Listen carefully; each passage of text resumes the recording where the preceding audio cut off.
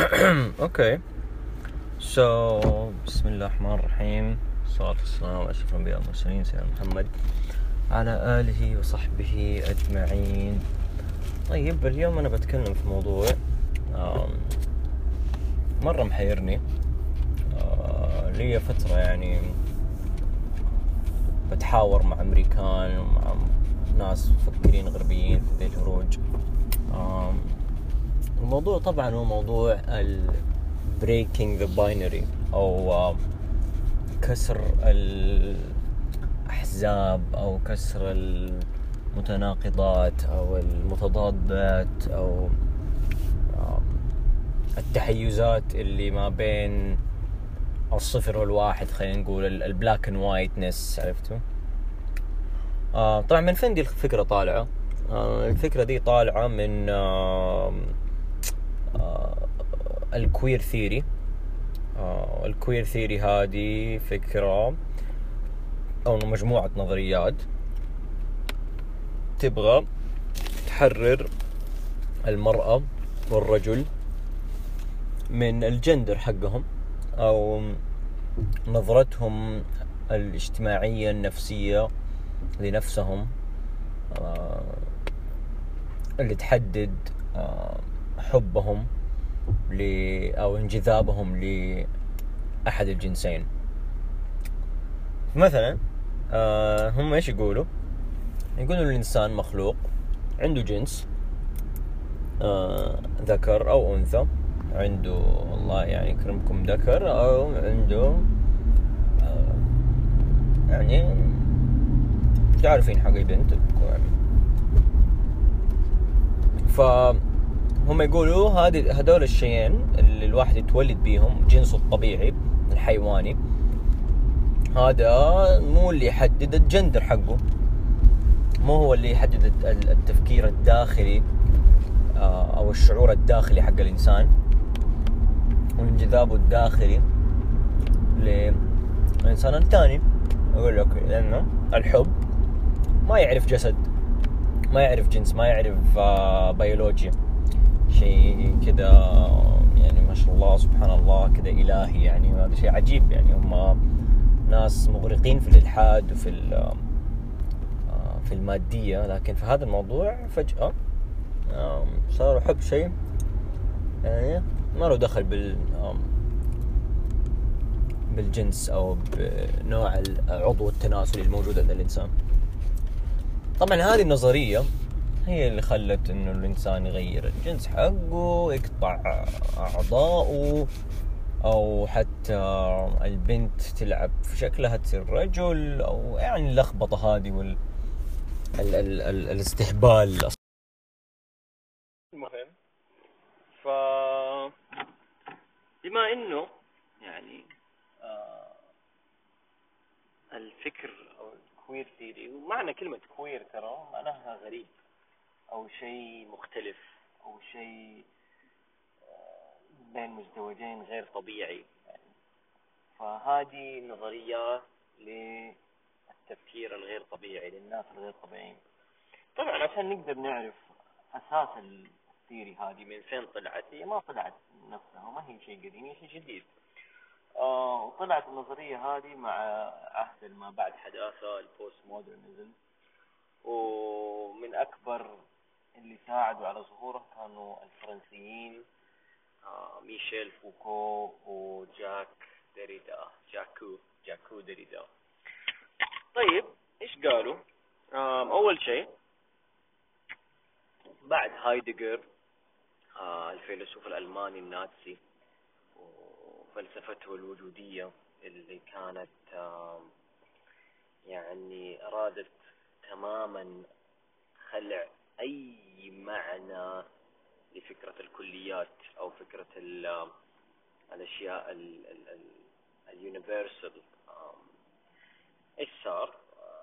حولها، خلى إنه كل شيء مادي وكل شيء متحيز وكل شيء يعني رهن الوجود ورهن معرفتنا للوجود. وكيف يعني طبعا شرح، كان عنده مثال مرة مشهور، مثال المطرقة. وكيف يعني ما في شيء اسمه المطرقة كذا، ما في شيء اسمه المفهوم الكلي للمطرقة. كله يعني يحدث تلقائيا عن طريق الأحداث. يعني بدأ أول شيء الموضوع كان خشب مع حديد، بين الحديد صار الخشب، صار مطرقة، صار تول. الاسنسز هذه أو الكليات تسير في عقلنا مع تغير الأشياء، وفي تفاصيل أكثر من هذه في الموضوع. لكن الخلاصة إنه خلينا نركز على وجودنا الآن. حتى فكرة الإنسانية، الفكرة هذه قال هايدجر إنه هذه فكرة ما لها داعي، والأساس الإنسان نفسه، وجود الإنسان مو الإنسانية بصفة عامة أو بطريقة كلية. المهم طبعا اللي مسك خطه بعدين واللي حاول ياخذ الأفكار هذه ويلعب فيها ويشيل منها الإحساس الناسي الفاشي اللي كان عند هايدجر، كان فيلسوف اسمه فولتيه. ناسي الاسم الأول بس لكنه فرنسي، وتم يعني أخذ فلسفة هايدجر الوجودية وتحسينها بطريقة جعلها فلسفة فرنسية. طبعا من أهم أفكار هايدجر كانت إنه الكلمات تخدعنا، معانيها الكلية تخدعنا. دائما نحن نقول الكليات وفكرة الحب وفكرة الإنسان وفكرة المرأة وفكرة الرجل، كل شيء معرف بأل. هو كان يقولك هذا كله من اختراعنا. فبعدها جاء الفيلسوف الفرنسي ميشيل فوكو، وفوكو يعني شاف انه لازم يثبت في الخط هذا. فوكو كانت عنده مشاكل هو صغير، كان مو عارف، عنده حالة كذا غضبية، دائما يعصب فجأة ما هو عارف ليه، ويكسر الغرفة حقته. وراح عند كم دكتور سيكولوجي وعلماء النفس وكذا، وبعدين قالوا له انت يا حبيبي شكلك معجب بالرجال وتحب السدومية، وعشان كذا انت يعني معصب وكاره حياتك، فلازم تحرر نفسك وعيش السلوكية اللي انت تبغاها. وطبعا بدأ ميشيل فوكو في هذا الطريق، وكرس بحوث ودراساته عن فكرة الجنون في المجتمعات وفي السيفيلايزيشن وفي الحضارات. كيف احنا نتعامل مع الجنون، كيف تم التعامل معه زمان، كيف كانوا زمان المجانين قبل الحداثة. كانوا يعني ناس كانوا يعتبروهم الشعب عندهم حكمة زي الدراويش، يعني هو بيخرف، يعني بيستهبل، بيقول هبل، بس الهبل والتخريف اللي بيقوله ممكن احيانا يكون صح، ممكن احيانا يديك كده عمق. فكانوا ما يرموه في مصحة، خلاص هو رجل مجنون وبيمشي في الشارع درويش. المهم فطبعا ميشيل فوكو قال انه مجتمعاتنا الجديدة المتحضرة المتقدمة أخذت المجانين ورمتهم في مصحات، والمصحات هذه خلتهم مجانين أكثر، ودتهم أدوية وبلاوي زرقاء وسوداء وبيضة يعني تعرفين إيش بيصير في المصحات العقلية، بالذات لما تتفرج الأفلام القديمة حقت الأفلام الأمريكية القديمة وتشوفوا الأسايلمز أو المصحات العقلية، كانوا اللي ترموا فيها أشكال والوان وتصير لهم يعني أشياء غير طبيعية. يعني أدوهم مخدرات، كانوا الشاذين يحسبوهم مريضين، كانوا يسوون شيء اسمه لوبوتني أو حاجة، يدقوا راسهم بين حواجبهم الاثنين لما يكسروا زي العظمة، وخلاص يصير الإنسان على قولتهم vegetable أو إنسان من غير عقل، يعني مجرد مادة ويتحرك يأكل لكنه غير واعي. يعني كانوا يسووا الحركة هذه في كل الشاذين، يعني للأسف الشديد، شيء عجيب. فطبعا كتب عن ذا الموضوع، وكتب كيف انه الجنون حالة طبيعية تخرج من لما يكون المجتمع بيحاول يتحضر ويتقدم ويسيطر على كل شيء الجنون يظهر. وتكلم عن السجون، حالات الجنون تطلع من السجون. وطبعا قدم أكبر خدمة لما بعد حداثة، ألا وهي الستركتشراليزم أو النمطية، الإطارية أو شيء زي كذا، ما صح ما يمتكن من الترجمة. إيش الفلسفة هذه؟ قالت هذه الفلسفة لاحظ طبعا فوكو إنه موضوع الجنون كله عبارة عن يعني تحديد لمكان القوة. فين القوة؟ لو القوة كانت عند فلان وفلان فهم حيكونوا الطبيعيين، واللي عليهم يتم تسليط القوة هم الضعفاء، هذول هم المجانين. فمثلا قال فوكو إنه الجامعات هي اللي تخلق الحقيقة، وهي اللي تخلق الصح والنورمال والطبيعي، والحكومات تفعل ذلك أيضا. وهم الستركتشر أو السيستم أو النظام اللي يحدد الحقيقة ومعناها، ويحدد لو كانت يعني كلمة غير طبيعية أو غير حقيقية أو غير من غير معنى. فطبعا هنا بدأنا بخط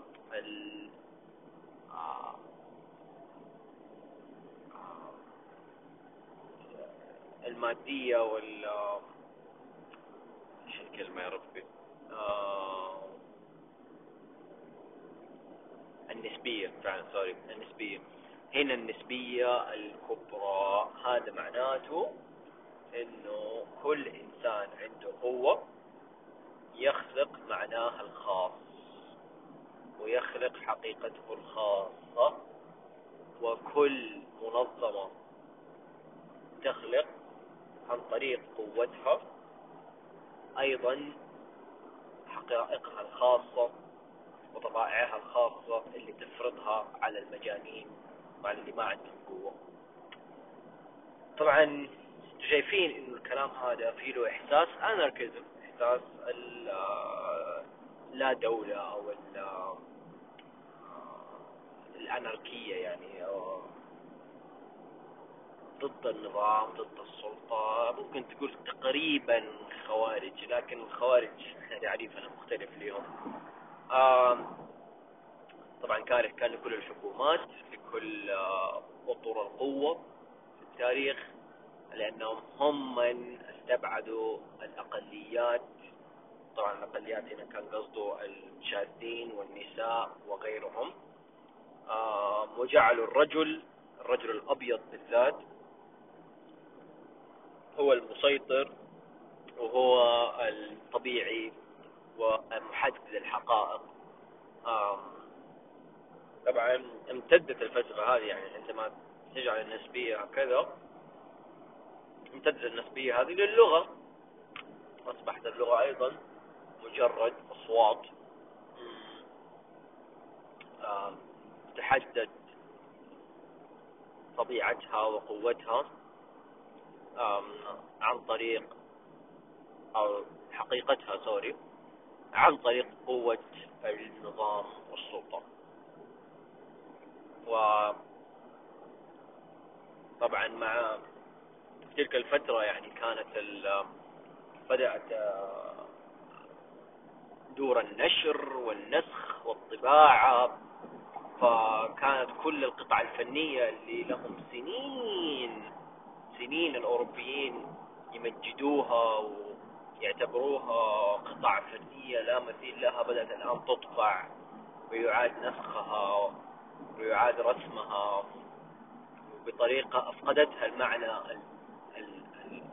الشبه يعني صنم تقريبا، شبه تقديسي لها. كانوا يقدسون هذه اللوحات يعني. والآن مع العصر الجديد الذي يتم فيه نسخ كل شيء لم يعد لها قيمة. وهنا بدأ طبعا بعد الحرب العالمية الثانية أيضا كانت أوروبا في حالة النسبية والعدمية غير طبيعية. وهذا كله من أعمال فوكو وغيره. طبعا جاء جاك ديريدا فيما بعد، وجاك ديريدا كان فيلسوف الديكونستراكشنزم أو التفكيكية، وكان طبعا يعني أراد أن يفكك كل أطر القوة. قام فوكو بتحليلها، لكن جاء جاك ديريدا بطريقة شبه يعني تصوفية، يعني طريقة تفكرك بالعارفين وبال يعني تجمع النقيضين وتكرر الكلمات، يعني representation of representation presentation of representation.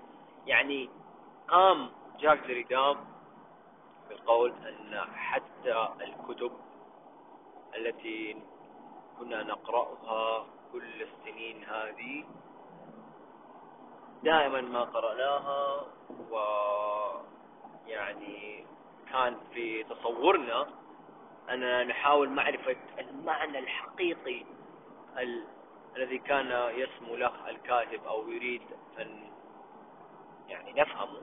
لكن جاء جاك ديريدا وقال لا وجود لهذا الشيء، كل الكتب كل النصوص يمكن يعني تأويلها وإعادة فهمها بمليون طريقة، وفي كل طريقة تكون مضادة للأخرى بسبب عجز اللغة، بسبب عجزنا الداخلي الكامل في فهم الحقيقة وفي فهم حقائق الأشياء، لأنه لا توجد حقيقة لأي شيء، كل شيء مجرد صوت.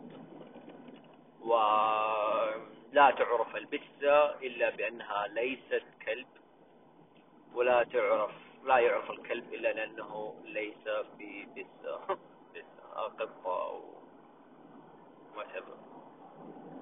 كانت هذه الفلسفة جاك ديريدا التي لم فقط تقم بمعرفة الإطار، بل أرادت تفكيكه بالكامل. طيب الحين نرجع للكوير ثيري. بعد ما اديناكم هذا السرد لتاريخ الفلسفة الغربية فيما يتعلق بالنسبية والوجودية، جاء الآن شلة من الفلاسفة ما بعد حداثيين يقولوا انه يا سيدي هذول الشاذين يجب ان يعني نرحب بهم ونجعلهم جزء من المجتمع، لهم حقوقهم الخاصة ويقومون بفعل ما يريدون، حتى الزواج إذا أرادوا أن يتزوجوا من بعض، ولا يكون هناك أي نوع من أنواع التحكم فيهم. طبعا كان أيضا من قاموا بالدفاع عنه فكرة أن يجب بسبب هذه الخطة التي تنوي تفكيك الأطر لابد لنا من أن نفكك الباينري أو الأطر الطبيعية في الحياة وفي العالم التي تحكم تصرفاتنا والتي تحدد شخصياتنا. وأول تلك الأطر إطار الجنس، وإطار ما الذي يحدد جنسك وما الذي يحدد من تتزوج أو من تحب. طبعا هنا نرجع لفرويد، لأنه فرويد كان مرة يعني موضوع الجنس يهمه، وكان يعتقد أن كل البشر يعني هم ناس حارمين نفسهم جنسيا، عشان كذا هم غير مبسوطين. فتكملة في للطريق ده جو وقالوا لازم يصير إعادة ترتيب للأمور. كيف يا إخوان؟ كيف حنرتب؟ إيش حنسوي؟ حنشيل الباينري، حنشيل فكرة إنه ولد وبنت، حنشيل فكرة صح وغلط، حنشيل فكرة بس طبعا التركيز الآن على فكرة ولد وبنت. ف لكي نفعل هذا، طيب خلينا نواجه الموضوع. هل فعلا من الممكن أن نقوم بالتخلص من هذا الإطار تماما؟ هل في الإمكان أن نغير الأطر التي حكمت حياتنا سنين طويلة،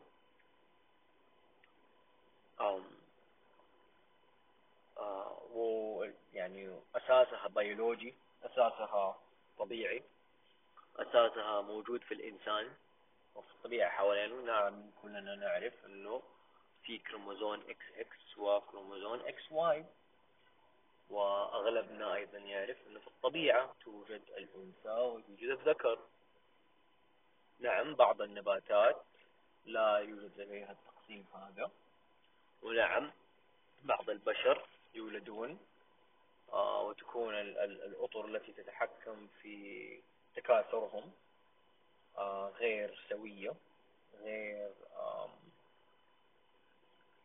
منظمة، أو غير واحدية، غير واضحة. قد يكون يعني يولد ولديه عضو تناسلي غير منظم أو غير سليم، غير صحي، مائل إلى الأنثوية. نعم، لكن في الغالب الطبيعي الذي جعل البشر يتكاثرون و يعني يبقون على هذا الكوكب survival، كانت فكرة أن الرجل الذي يوجد لديه العضو التناسلي هذا يقوم بالتزاوج مع الأنثى التي تملك العضو التناسلي الآخر. صحيح؟ مثلا هذا الفهم الفطري هو الذي ساعد على تكاثرنا كبشر وبقائنا على كوكب الأرض. فالآن يريد الكيوتيريست من أمثال جوديث باتلر أن يقوموا بقول لنا أن الجندر أو حبنا، ميولنا لأي جنس غير محدد إطلاقا بالأطر أو الحد البيولوجي. إذا أحببت الشخص فأنت ستذهب إليه وستنام معه وستحبه. يعني لا مشكلة في موضوع الخروج معه والتحدث سويا يعني تخاطب المتجانس المحب الرقيق، لا بأس بذلك. لكنهم يقولون أن الحب ليس ذلك فقط، بل هو ممارسة الجنس أيضا. فلا بد لك يا ذكر إذا أحببت أو أعجبت بذكر آخر أن لا تجعل الأطر والباينريز تحدك من أن تقوم بالنوم معه، بأن تذهب إلى السرير معه وتقومان بممارسة الجنس. طبعا هذا زي ما قلنا نرجع لفرويد.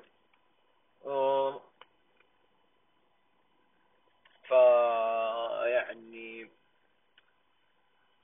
هذا التفكير للأسف الشديد الآن جوديث باتلر تقول إنه الجندر مجرد تمثيلية، مجرد مسرحية يقوم فيها الشخص بالتمثيل، يمثل دور الرجل أو المرأة، بينما في الحقيقة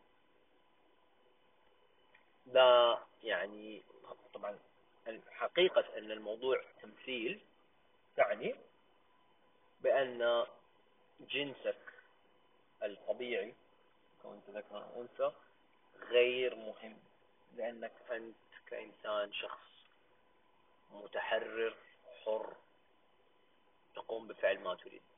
طيب الكلام هذا الحين بعد ما اديناكم الموضوع وفهمناكم هو الكلام ده في له إحساس روحاني شوية، صح؟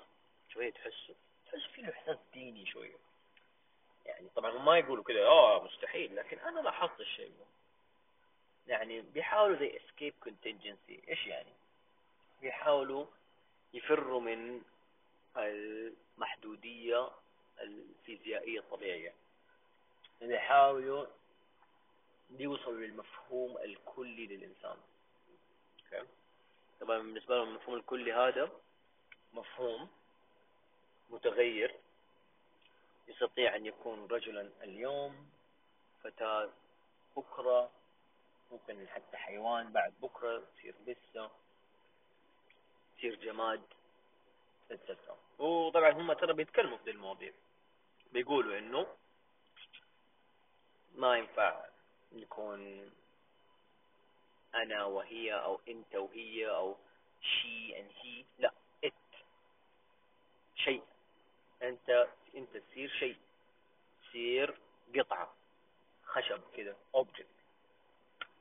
فطبعا الobjectifying أو التحييد اللي بيحاولوا يسووه يعني هي خطوة أقرب خلينا نقول العرفان التصوفي. يبغوا أن يعني يتم نسيان وعدم الاكتراث للأطر الطبيعية التي تحدد حياتهم طبيعيا وبيولوجيا، لأنها يعني تقوم ب يعني كبتهم. يعني ليش انولد عندي ذكر؟ ليه ايش دخلني انا؟ ليه؟ مو ذنبي، انا ما كنت ابغاه. ليش ربنا، يعني هذا طبعا جانب من جانب الكفر، يعني طبعا ليش ربنا يسويني يخلقني ويديني هذا الذكر؟ ليه؟ انا ما ابغى، انا بكون شيء ثاني. هم بيحاولوا يفروا من الطبيعة بأي شكل، بأي شكل يبغوا يفروا من الطبيعة. وفي محاولة فرارهم من الطبيعة حيصيروا الإنسان هذا المتغير الحر تماما. طيب قبل ما أدي ضربة قاضية أو سؤال القاضي، خلينا نشوف يعني هذه التفكير الروحاني هذا من فين جاي؟ يعني احنا متعودين، يعني غريبة، يعني هذول أمريكان وغربيين، هذول ناس ماديين، هذول الناس يعني لو أي شيء هم أكثر ناس يؤمنوا بالطبيعة، يؤمنوا إنه إحنا بشر مخلوقين طبيعيا ومحدودين بطبيعتنا، حتى وصلوا لدرجة إنه بعضهم إنه ما في حرية، كل شيء محدد عن طريق البارتكلز والذرات اللي بجسمنا والفيزياء. فلين الحين في هذه الدفعة الثورية الغير طبيعية نحو فكرة إنه لا، أنا إنسان ما يحدني شيء وما تحدني طبيعتي وما يحدني جنسي أو عضوي تناسلي أو شكلي أو شعري أو إلى حد ما هذا كويس، إلى حد ما في تشجيع، يعني خلاص فلنكن أفضل ما يمكن أن نكون من غير أن نكون ملزمين بمشاكلنا الطبيعية وبأشيائنا البيولوجية.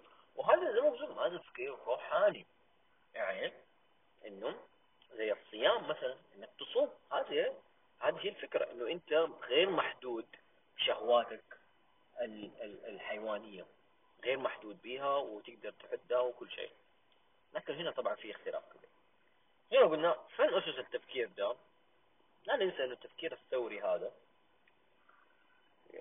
هو صح. أنا قلت أنه هو جاء من هايدجر الفيلسوف الوجودي، لكن لا ننسى أيضا أنه ميشيل فوكو كان أناركيا، وقبل أن يكون أناركيا كان يساريا، وكان اليساريين كلهم كل المثقفين الغربيين في الغالب يساريين، في الغالب يحبوا الشيوعية ويحبوا فكر كارل ماركس الماركسية، ويحبوا التحليل بولدير وهذول المحللين الكالتشرال ثيرست، لأنهم يعني قاموا بتحليل الكتابات، تحليل المجتمع، تحليل كل هذه الأمور، وكانوا طبعا بصدد خلق مجتمع جديد ألا هو المجتمع الشيوعي. طبعا احنا شفنا المجتمع الشيوعي ايش سوى.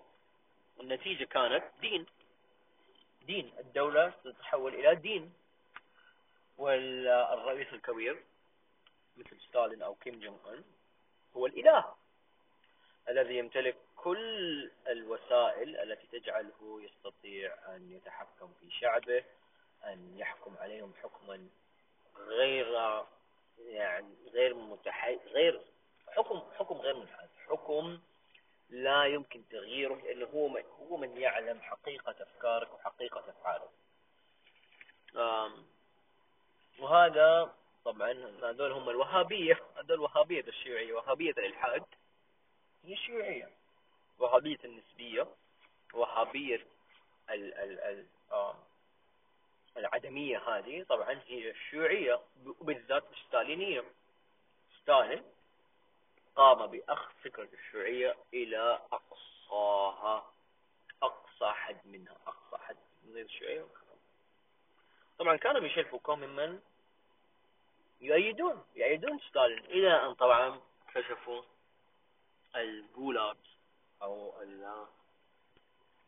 مخيمات العمل التي قتل فيها ما يقارب 20 مليون روسي. 20 مليون روسي ماتوا في هذه المخيمات. وطبعا بعد ما اكتشفوا هذا في السبعينات تحول فوكو وتحول كل الفرنسيين اليساريين الذي كانوا يؤيدون الشيوعية إلى الأناركية. وبدأنا يعني ملاحظة الرؤية الروحية هذه، الرؤية الطوبوية اللي موجودة في التفكير الكوير ثيري. كوير ثيري هو فكرة طوبوية، فكرة زي فكرة الشيوعية، مجموعة مثقفين يساريين كل ما يجدونه هو كتابة النظريات الغير علمية، يدعموها بالعلم أحيانا، لكن حتى العلم مو معاهم. يعني حتى ريتشارد دوكنز التطوري عندما سألوه كيف يفسر هذا الشيء بيولوجيا الشذوذ، قال يبدو لي أنها حالة تصدر عند وجود مجمعات مدنية كبيرة urban cities حيث الرجل والمرأة يتساوون في كل الأعمال، ويظهر الشذوذ. يعني لا يظهر الشذوذ بالقوة وبالتفكير يعني الثوري إلا في المدن، لا يظهر في المزارع. المزارع للكل وظيفته على حسب القوة البيولوجية، على حسب قوة الإنسان البيولوجية يتم تحديد ذلك في المزارع. لكن في المدينة ممكن للرجل أن يعمل على مكتب ويقوم بتصميم الأشياء أو بالكتابة، وللمرأة أيضا. حتى ريتشارد دوكنز يعني قال بأن الشيء هذا طارئ، يعني يحدث. طبعا هذا يعني هم يريدون للشعوب أن تختار ما تريد، لكن في نظرهم يجب أن تختار التالي: تختار أن تقوم بإلغاء الإطار الذي يحدد جنسهم ويحدد ميولهم، واختيار الإطار يعني الفكرة هي في الأخير أن يكون هناك مجتمع طوبوي لا يوجد فيه أي نوع من أنواع التمييز، لأن الجنس نفسه غير مهم وغير يعني البيولوجيا غير مهمة وغير مفيدة. طيب، ما الذي حدث في الشيوعية؟ ما الذي حدث في الشيوعية؟ ما الذي كانت تريده الشيوعية؟ كانت تريد أيضا أن تخلق مجتمعا طوبويا، مجتمعا يتم فيه القضاء على الطبقية، الطبقة العالية والطبقة البرجوازية. أرادوا أن يحكم العمال، أن يطرد كل الأغنياء، أن تؤخذ أراضيهم، أن توزع على العمال، وأن يستبعد كل ما يفرق حتى الحاكم عن المحكوم، حتى الحاكم من الشعب، حتى الحاكم، حتى الجيش من الشعب. هذا ما كان يقوله تروتسكي. طبعا كتابات لا نهائية كتبت في هذا الموضوع، ونظريات لا تنتهي، وكتب يعني مثل ما يحدث الآن مع الكوير ثيري والجندر بوليتكس وكل الكلام الفضائي ذا. طبعا اللي صار مع الشيوعية انهم ارادوا ان يقوموا بالانفكاك عن البيولوجيا وجعل المجتمع شكل واحد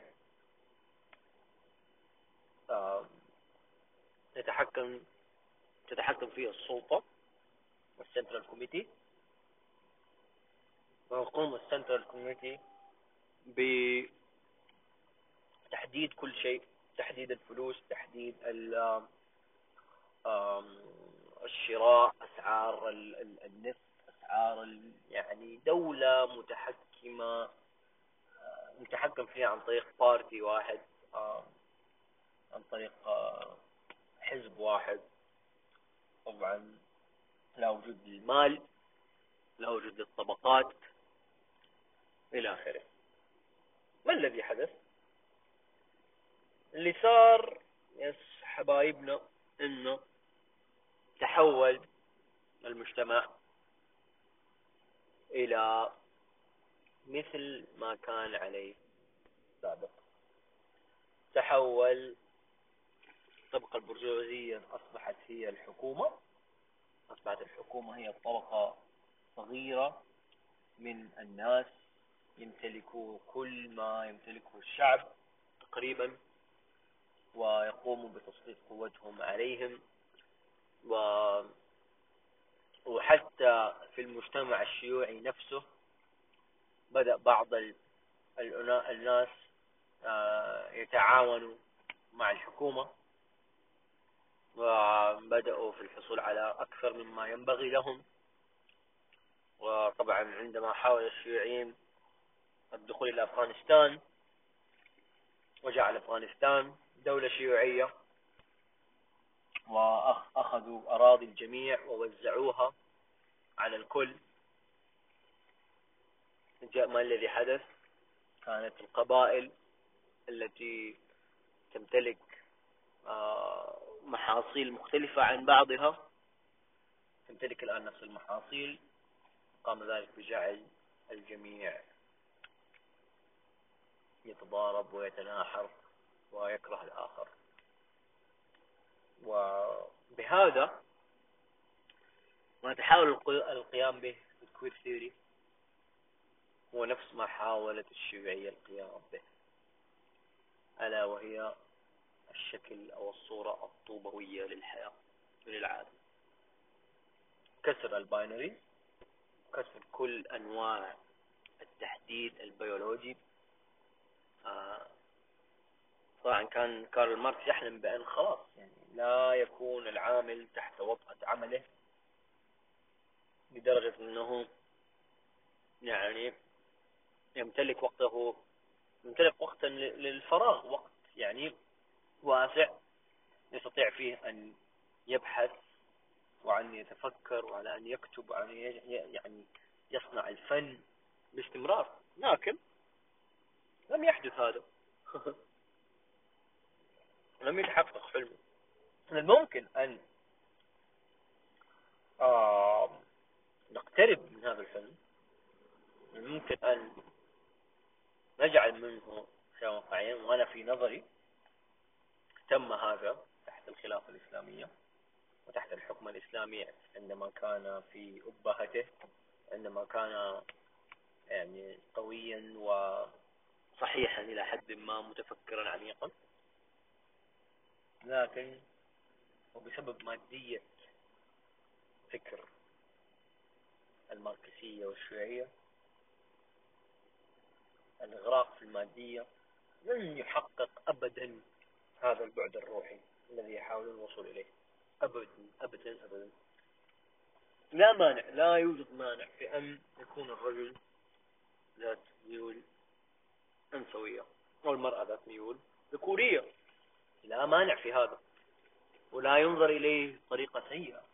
لكن الكل يعلم أن الإطار البيولوجي الذي خلقنا عليه لا يمكن العبث فيه، لأنه إذا عبثنا فيه وإذا حاولنا أن نمسح هذا الخط ما بين الجنسين أو هذا الخط ما بين طبقتين معينة، سنقوم بخلق طبقتين أو طبقات أخرى.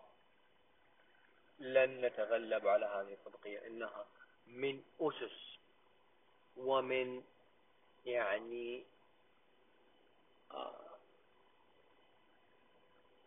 أطر هذا العالم أن توجد هذه الإطارات وهذه التصنيفات، لا يمكن التغلب عليها. فورا عندما نتغلب عليها نخلق غيرها، وفورا عندما نخلق غيرها سنخلق الصراع.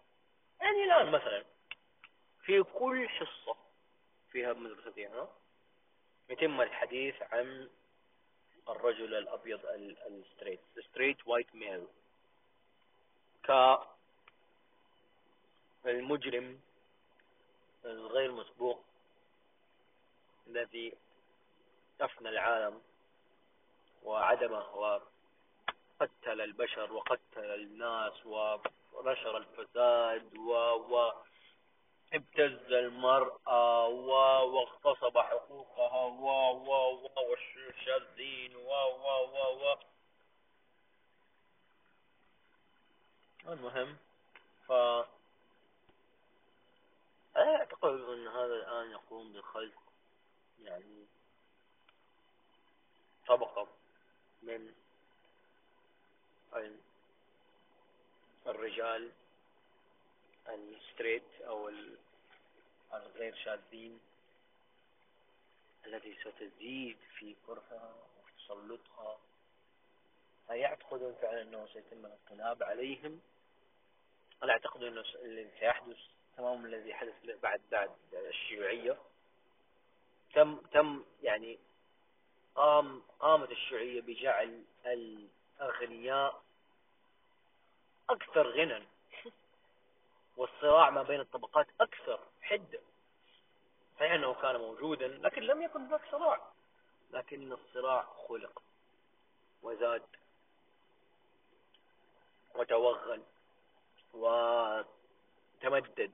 والآن منذ ما يحدث الآن 1% من المجتمع الأمريكي يتحكم ويملك كل الفلوس المجتمع الأمريكي تقريبا، بينما 99% لا يمتلكون ربع ما يمتلكون 1%. ما الذي سيحدث في في العالم بعد حركة مثل هذه. أليس مشروعا طوبويا؟ أليس مشروعا غير واقعي؟